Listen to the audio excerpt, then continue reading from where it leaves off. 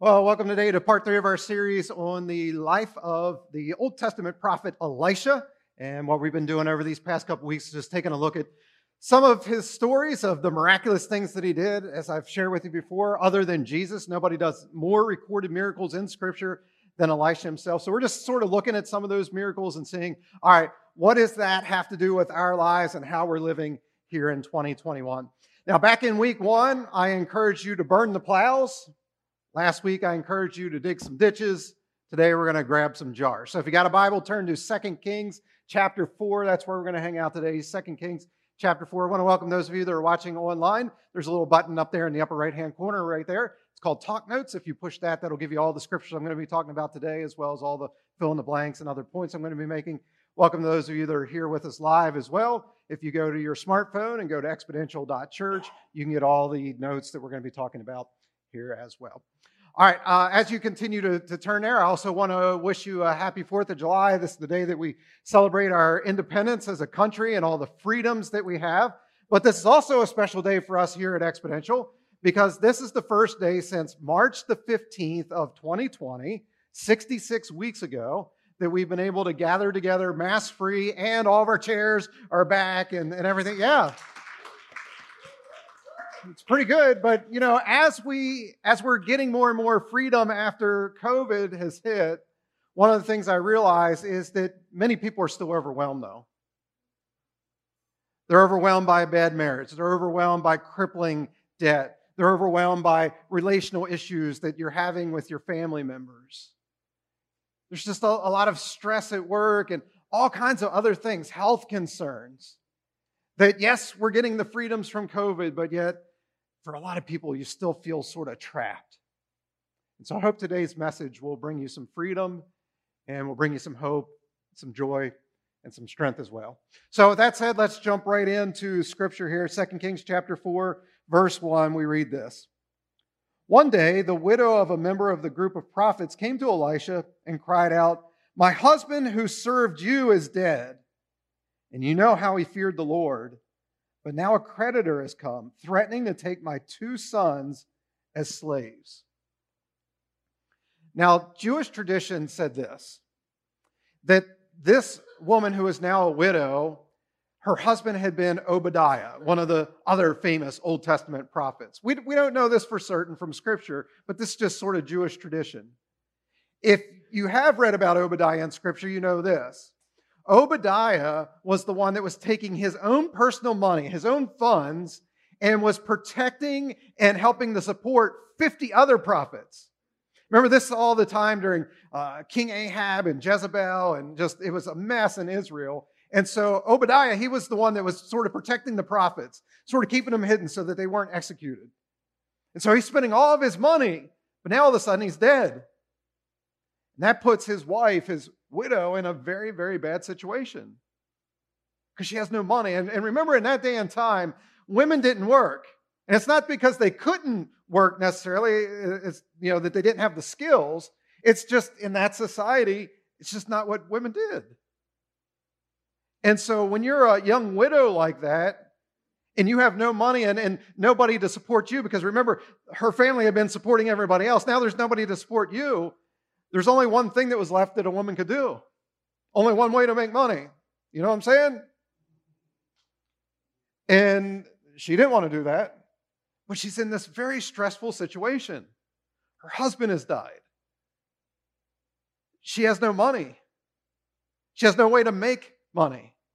And now these creditors come and they say, look, tell you what, let's sell your children.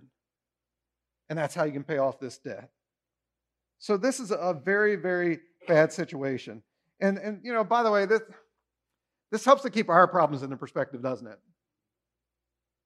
We complain about things like, oh man, my GPS had me make a wrong turn, and we get all bent out of shape about it. Or at the restaurant, and we say, hey, could you hold the onions? But yet they didn't hold the onions. It's still in there, and you get all bent out of shape. You start throwing a fit about it. Or, you know, you get out your phone and do that old selfie thing, right? And then you complain, I only got 5 likes on my latest Instagram post. Or ladies, you know, Nobody said that I'm so beautiful. Everybody says that all the women are so beautiful. And you're all upset about it. Listen, this woman, she knew real problems. She's a widow. She has no money. And they want to sell her kids. Again, some of you have real issues financially, relationally, in your marriage, at your work, health. But we shouldn't get all bent out of shape even about those types of things. Which leads to the first point I want to make to you here today. If you're taking notes, when I don't have what I really want is usually the time I discover that God is really all I need. Let me say that again. When I don't have what I really want is usually the time I discover that God is really all I need.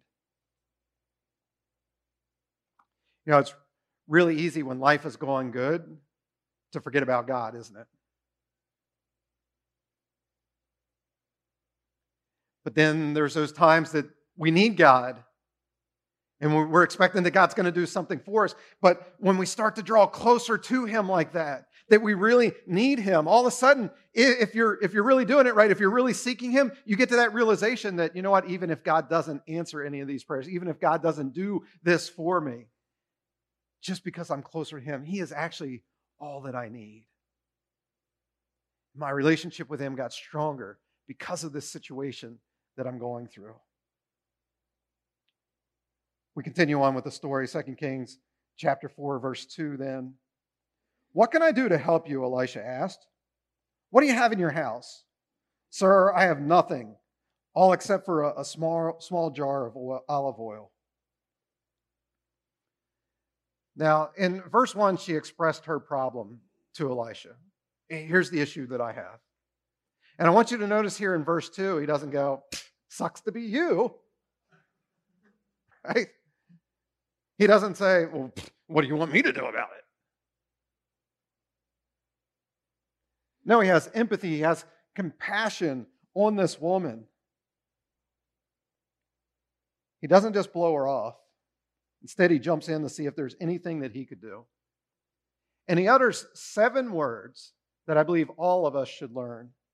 And it's simply this. What can I do to help you?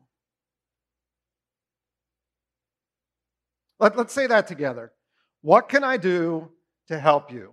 Those of you online, go ahead and say it out loud there in your living room or as you're driving or what. Well, you shouldn't be watching and driving, but you know what I'm saying. Wherever you're at right now. Let's say it together. What can I do to help you? We need to learn those 7 words. You're at work and there's somebody that has an issue. Maybe it's job related or maybe it's something personally. What's the 7 words you should say to that person? What can I do to help you? You have a family member that they're going through something stressful in their life right now. What 7 words do you need to utter to them? Come on, this is the audience participation part. Right. What can I do to help you? Friends that you have, they're going through something. You're just simply going to say, what can I do to help you? Every single situation in life, you should be looking at, how can I serve this person? And the easiest way to know how to serve somebody is to ask them, what can I do to help you? You want to get real joy and satisfaction out of life? Every single morning, wake up, and the first thing out of your mouth is, Jesus, thank you for another day. This is a day that you have made. We should rejoice and be glad in it, right? So you're thanking Him for the day. But then right after that, you should say, Jesus, what can I do to help you? How can I get involved in your kingdom work? What is it that you would have for me to do today to serve other people? And again, all you're going to do all day long is you're just going to keep your eyes and your ears open for situations that are around you. And as you see a situation, you're going to go up to people and you're going to go, what can I do to help you? So that's what Elisha does. Again, he doesn't blow her off. He doesn't say, there's nothing I can do here. He says, what can I do to help you? And then he asks her a second question. And I find this sort of profound that he asks this second question because it's almost like he's trying to preserve her dignity and her humanity. Because remember, she has nothing. She's in a really bad situation. And he doesn't come like swooping in like he's Superman or something. Like, here I come to save. Well, that was Mighty Mouse, right? Who was it? It was like, here I am to save the day, right? But anyway, he's not here to play the hero. he just wants to help her in some way. And so he asks her a second question. He says, what do you have in your house? What do you have? Because we'll take the little bit, whatever it is that you have, and we'll take my willingness to help, and together with God's help, we'll come up with a solution to your problem. So again, he's not playing the hero. He's saying, look, you can still have an active part of this. You don't need this prophet to come in and save the day for you. Let's do this together. What do you have in your house? Now, what's the first thing that she says? She says, I don't got nothing. And isn't that sort of typical of those times in life, when things are bad? We're like, I don't have anything. And we're like, I don't have money, so I'll never be happy. I don't have a spouse or a boyfriend or a girlfriend, so my life is never going to bring me fulfillment.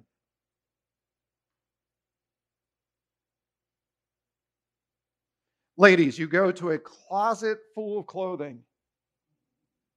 It's a big closet. And you utter the words, I have nothing to wear. Guys, you go to a stocked full fridge and you complain, there's nothing to eat in this house.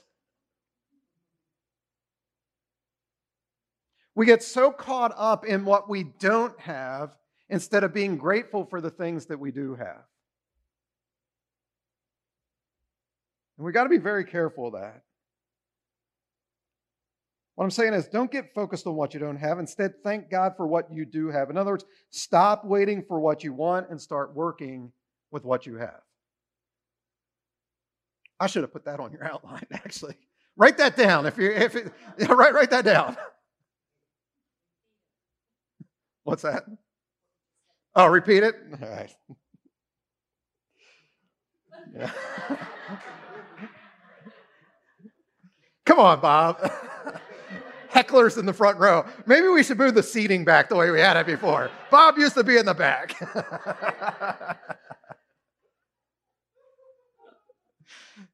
It was stop waiting for what you don't have and start working with what you do have. Stop waiting for what you don't have. Start working with what you do have. You good, Judy? Thank you. That's what happens here in this story. The widow goes, well, wait a second. Actually, I do have something. I have this small jar of olive oil. Now, I know you're asking the question, what in the world is that going to do for her? Obviously, she has a lot of debt here. What's a little small jar of oil going to do? Well, what you need to understand is that oil in that day and time was much more valuable than what it is in our society. Because the oil could be used for cooking, it could be used for fuel for lamps, it could be used as a moisturizer, it was used to keep leather pliable, it was used to help prevent rust on metal, it could be used for religious purposes, things like, anointing oil for prayer, it could be actually given as a sacrifice to God. So there's a lot of things that you could use oil for. And really, if you think about it, that's the story of God, right? That he specializes in taking a little and utilizing it and making it a lot. That's the story of the feeding of the 5,000, right? Well, what's that story all about? If you remember, the disciples, they're all fretting. They're going, how are we going to feed all these people? It's impossible. We don't have enough money or enough food. We could never do this. Then there's a little boy that comes up with this Happy Meal. Okay, you understand what I'm saying, right? He says, I have 5 loaves of bread and 2 fish here. And he says, take the little bit that I have. And Jesus takes that little bit, and what happens? He blesses it, and it begins to multiply. And it multiplies so much that every single person, and remember, that was only 5,000 men. That didn't even include the women and the children. Everybody's like, I am stuffed. I can't eat anymore. And there were still leftovers after that. God takes a little and he makes it much. He multiplies it. Think about David. Here's this little boy, David. And that little boy, with one little stone, slays the giant. God specializes in taking a little and making the miraculous happen. That's what he's going to do here in this story. That's what we see in other stories in Scripture, and that's what he wants to do in your life. Don't get caught up in what you don't have.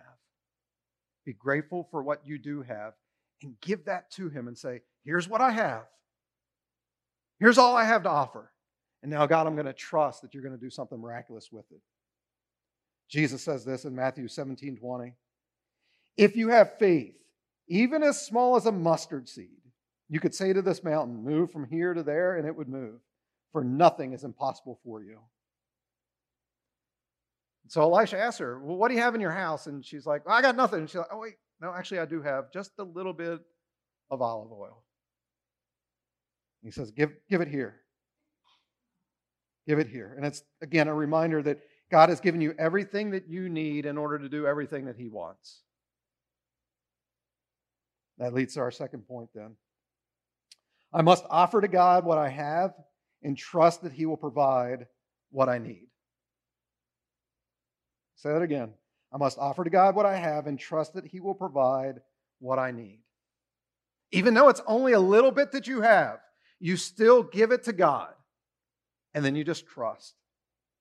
That's exactly what happens here in the story. Look at 2 Kings chapter 4, verses 3-7. Elisha said, borrow as many what? Borrow as many empty jars as you can from your friends and neighbors. Then close the door behind you and your children and pour oil into all those containers. When one is full, set it aside. So she did as she was told. Her sons kept bringing jars to her, and she filled one after another. At last she said to one of her sons, bring me another jar. We don't have any more, he answered, and the oil stopped flowing from the small bottle. After she told Elisha what had happened, he said, sell the oil and use part of the money to pay off your debt.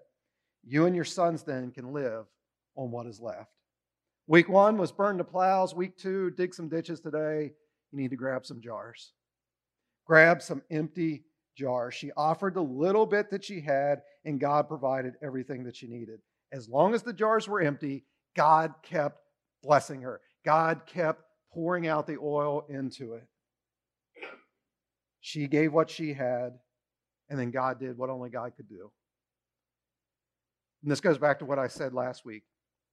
If you show God your faith, he will show you his faithfulness. If you show God your faith, he will show you his faithfulness. Let me give you an illustration for this. And I hate to do this one all the time, but I think it just so perfectly illustrates this. When Lisa and I were dating, we were so poor that we couldn't even figure out, how poor were you? Here's how poor we were. We were so poor that we didn't even know if we had enough money to get married. And by get married, I don't mean like have a wedding ceremony. I mean like move out of our mom and dad's houses and move in together as a married couple and actually have enough money to live off of. That's how poor we were.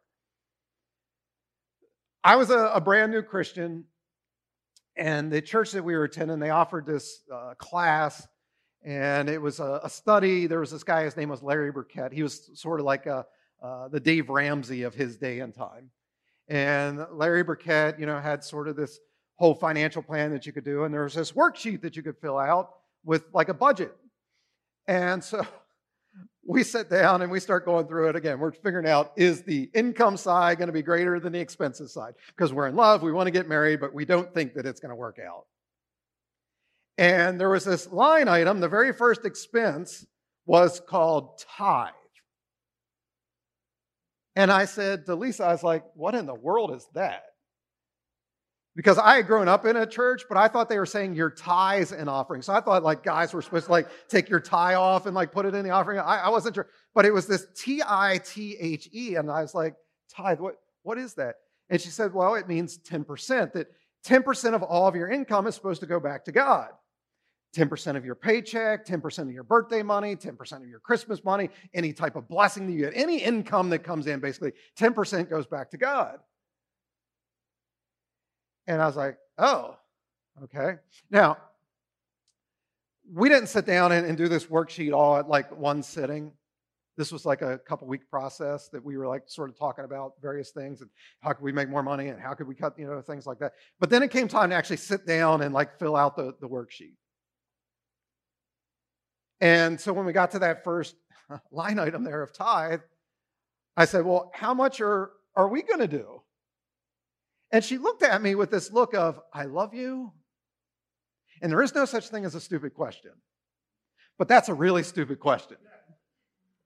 It's like, I told you the word tithe means 10%. But I'm thinking, wait a second, we can't figure out how to get married off of 100% of our income. Now you're telling me we're supposed to give 10% of it away? That we're going to add this extra expense? That we're supposed to live off of 90% of our income? There's just no way. And so I'm like, how much are we going to put? And she's like, 10%.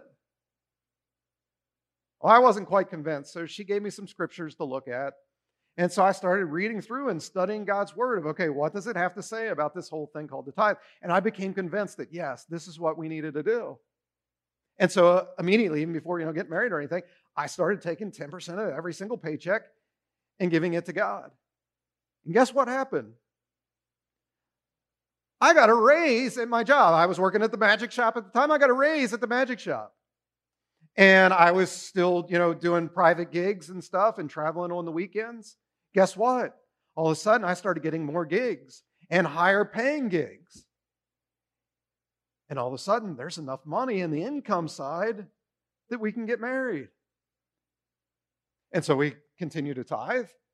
And shortly after we get married, God opens up the opportunity for us to start a second business then. And that's the one that you've heard me talk about before. That one took off and we made a lot of money doing that.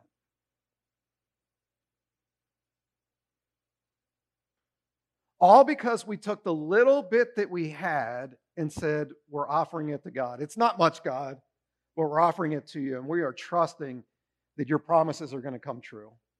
That as your word says, you will throw open the floodgates of heaven and pour out so much blessing that there won't even be room enough to contain it all. Last month, we celebrated our 26th wedding anniversary. And I can't tell you how much God has blessed us, not just financially, but just our marriage, our health, and wisdom and insight and opportunities, all kinds of things that we would have never had if we weren't faithful to take that little bit that we had and offer it up to God.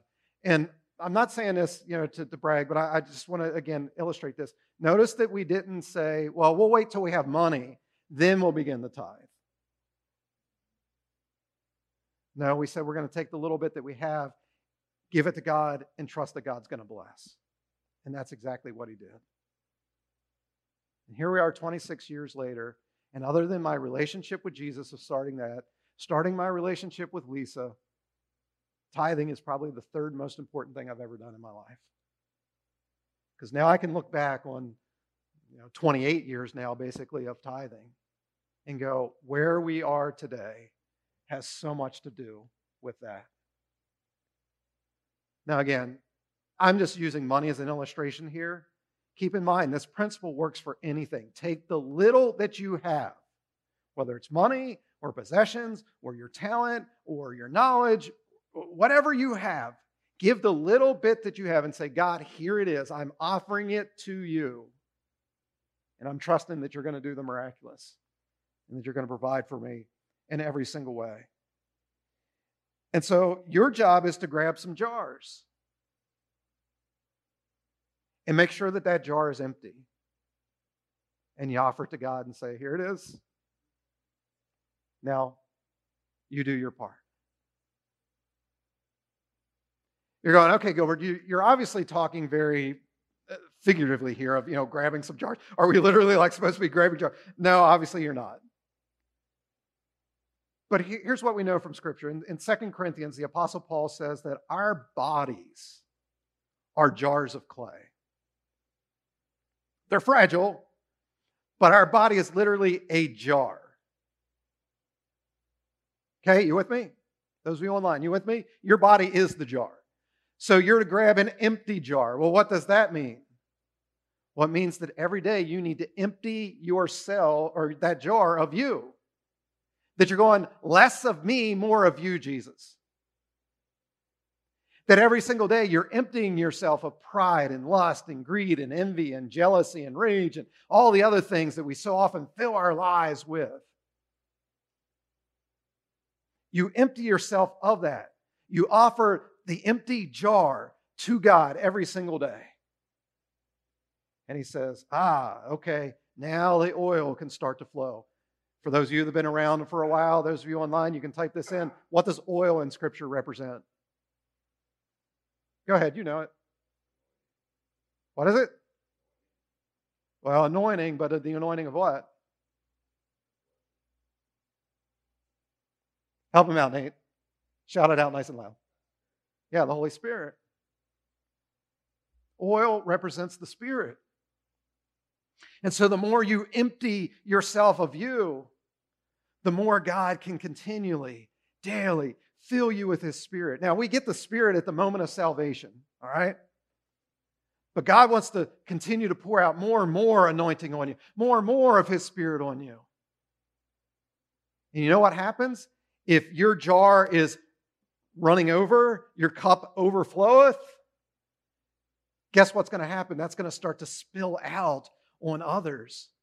That God's Spirit is now coming out of you onto other people. And you want to be used by God. You want to have satisfaction in life, great joy in life. That's the way to do it. Empty yourself of you. Say, God, here I am, little old me. Here I am. Now fill me with your Spirit and let me do great and mighty things for you. And as you're continually filled with the Spirit, all of a sudden what you'll realize is all the things that you thought that you wanted outwardly, you don't really need. Because inwardly you're being filled with His Spirit, and that's the true thing that's bringing you joy and contentment and peace. And you realize that when outwardly you are weak, inwardly He makes you strong. When you're hurt, He brings comfort. When you are lost, He is your guide. When you're hungry, He is the bread of life. When you are thirsty, rivers of living water come flowing out of Him to you. That when you're unstable, He is the solid rock on which you can stand. You realize that when I don't have what I want, He is actually all that I really need. Again, stop waiting for what you want and start working with what you have. I'll wrap up with Romans chapter 12, verse 1. Paul says, I urge you, brothers and sisters, in view of God's mercy, to offer your bodies as a living sacrifice, holy and pleasing to God. This is your true and proper worship. Listen, worship is a little bit of what we did here today with music. That's a part of worship, but that's just a little tiny part. Music's important. I talked about that last week, but music's just a little bit of worship. Worship truly is offering your body to God every single day. It's a living sacrifice. Saying, I'm an empty jar. Now pour your Spirit out into me.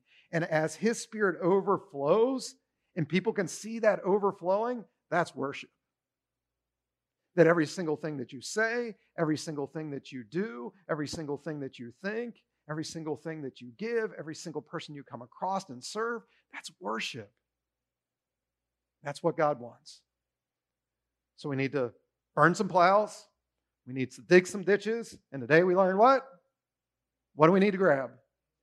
Grab some jars. And who is the jar? We are. We are. Empty yourself every single day. Give the little bit that you have, and He will bless in a miraculous way. Let's pray together. Father, we thank you again for these stories that we're able to look at from the prophet Elisha and his life, and just this miracle that he helped to do with this widow lady. And God, you gave him the wisdom and the insight of what he needed to say to her so that you could work and perform this miracle. And so, Lord, help us to learn from it, to empty ourselves. Every single morning to wake up and say, God, it's not about me, it's all about you. So help me to empty out all the sin that's in my life and just be an empty vessel that, God, here I am, use me.